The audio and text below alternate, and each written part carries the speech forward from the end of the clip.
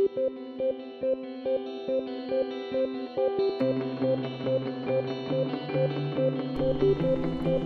and welcome to the Frontier Strategy Group podcast series. FSG is the leading information services provider for emerging markets executives. We partner with business leaders at over 200 multinationals by providing them with research, analytical tools, and data that helps power their emerging markets business strategies. The focus of today's podcast is a discussion with Alexa Lyon, Senior Analyst for FSG's Sub-Saharan Africa practice, about her recent report about the distribution landscape in Nigeria. My name is Mark McNamee, and I am the Central and Eastern European Analyst at FSG. Alexa is joining me today from FSG's London office. As a reminder, this research and all of our content is available via our portal at portal.frontierstrategygroup.com or via your FSG iPad application. Alexa, welcome. Thanks, Mark. It's good to be here. Wonderful. So, Alexa, I've been looking forward to this discussion as distribution management is one of the most common and recurring issues that our clients encounter in emerging markets. Could you start out by setting the scene as to why distribution management is important today? Yeah, absolutely, Mark.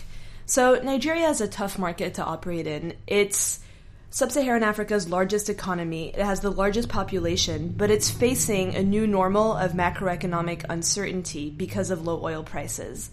As oil prices have declined, we're seeing less foreign exchange enter the market, which has led the central bank to impose very unorthodox policies, such as banning the import of certain products or accessing foreign exchange to import about 41 products. So as a result, we've seen a slowdown in the manufacturing sector, we've seen a spike in inflation, we've seen currency volatility throughout last year with a potential devaluation on the horizon as well.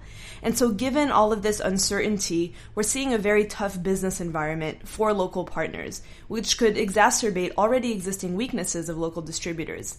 So companies, in light of this environment, need to understand what the major challenges are in the distribution landscape for two things. First, to protect their investments, and secondly, to better manage their local partners in this environment. Okay, well then that leads pretty naturally into my question. What is the distribution landscape in Nigeria like then? Sure. So first of all, the distribution landscape in Nigeria can be best summed up in one word, which is fragmented.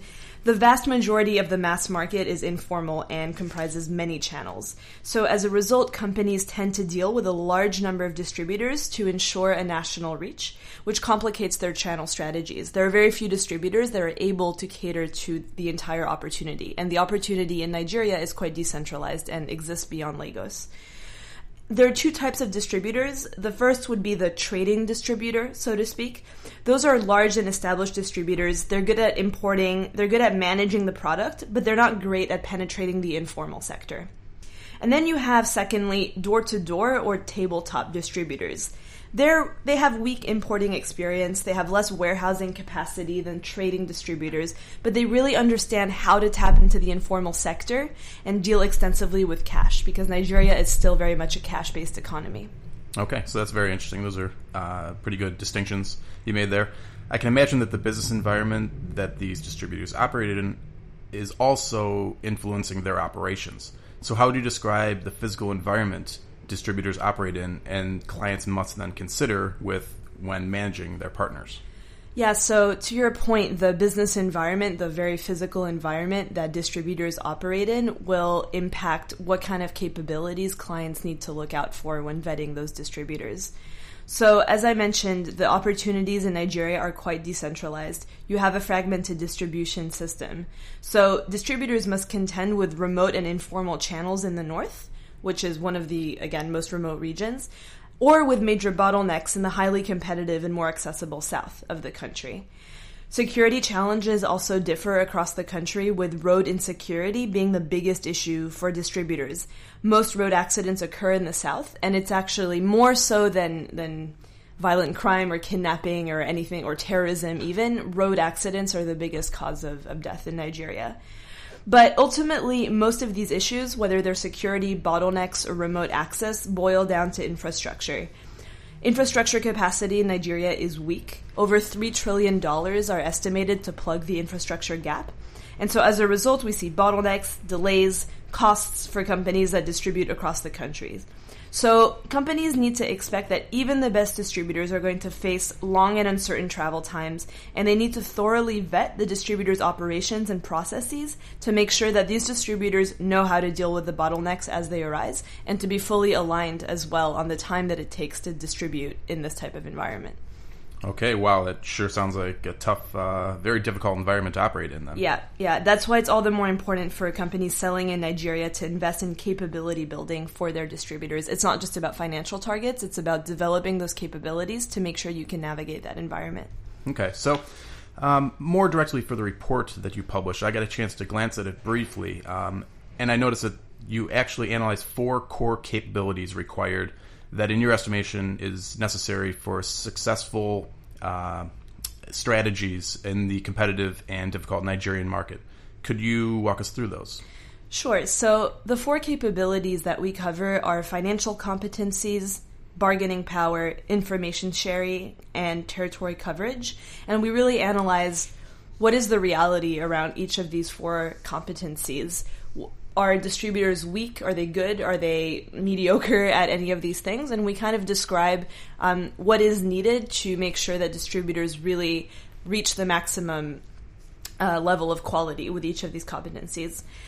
As it pertains to financial competencies, the landscape is marked by difficult access to capital, high interest rates, especially in this age of currency volatility, lack of collateral. Many distributors, especially the smaller ones, can't really access finance because they don't have much collateral to offer, which means that multinationals need to step in to really build up those financial competencies. They can provide training, they can help distributors negotiate better interest rates at the bank, and also if the relationship is strong and long-standing, they can even offer a line of credit.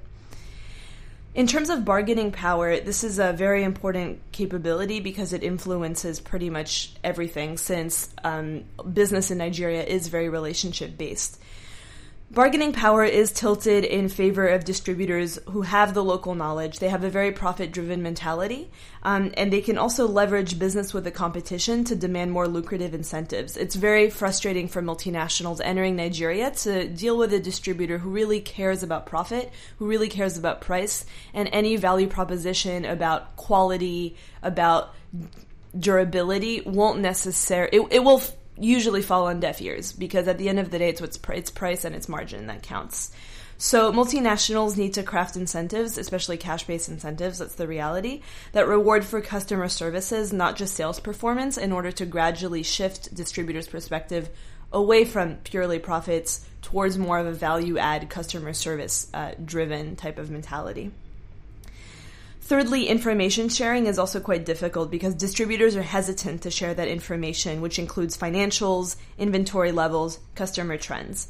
And that reluctance is very much due to weak processes internally to track that customer information, as well as distributor skepticism regarding the need to develop this capability, which at the end of the day falls back on trust, lack of trust. Why would I develop this capability? Why would I give you all of my inventory levels if I don't know you and I can't trust you? So trust is very important. So multinationals need to develop robust processes in addition to that trust. So for example, one company has an SMS tracking system. So they harness the technology that's the most prevalent within their distributor organization.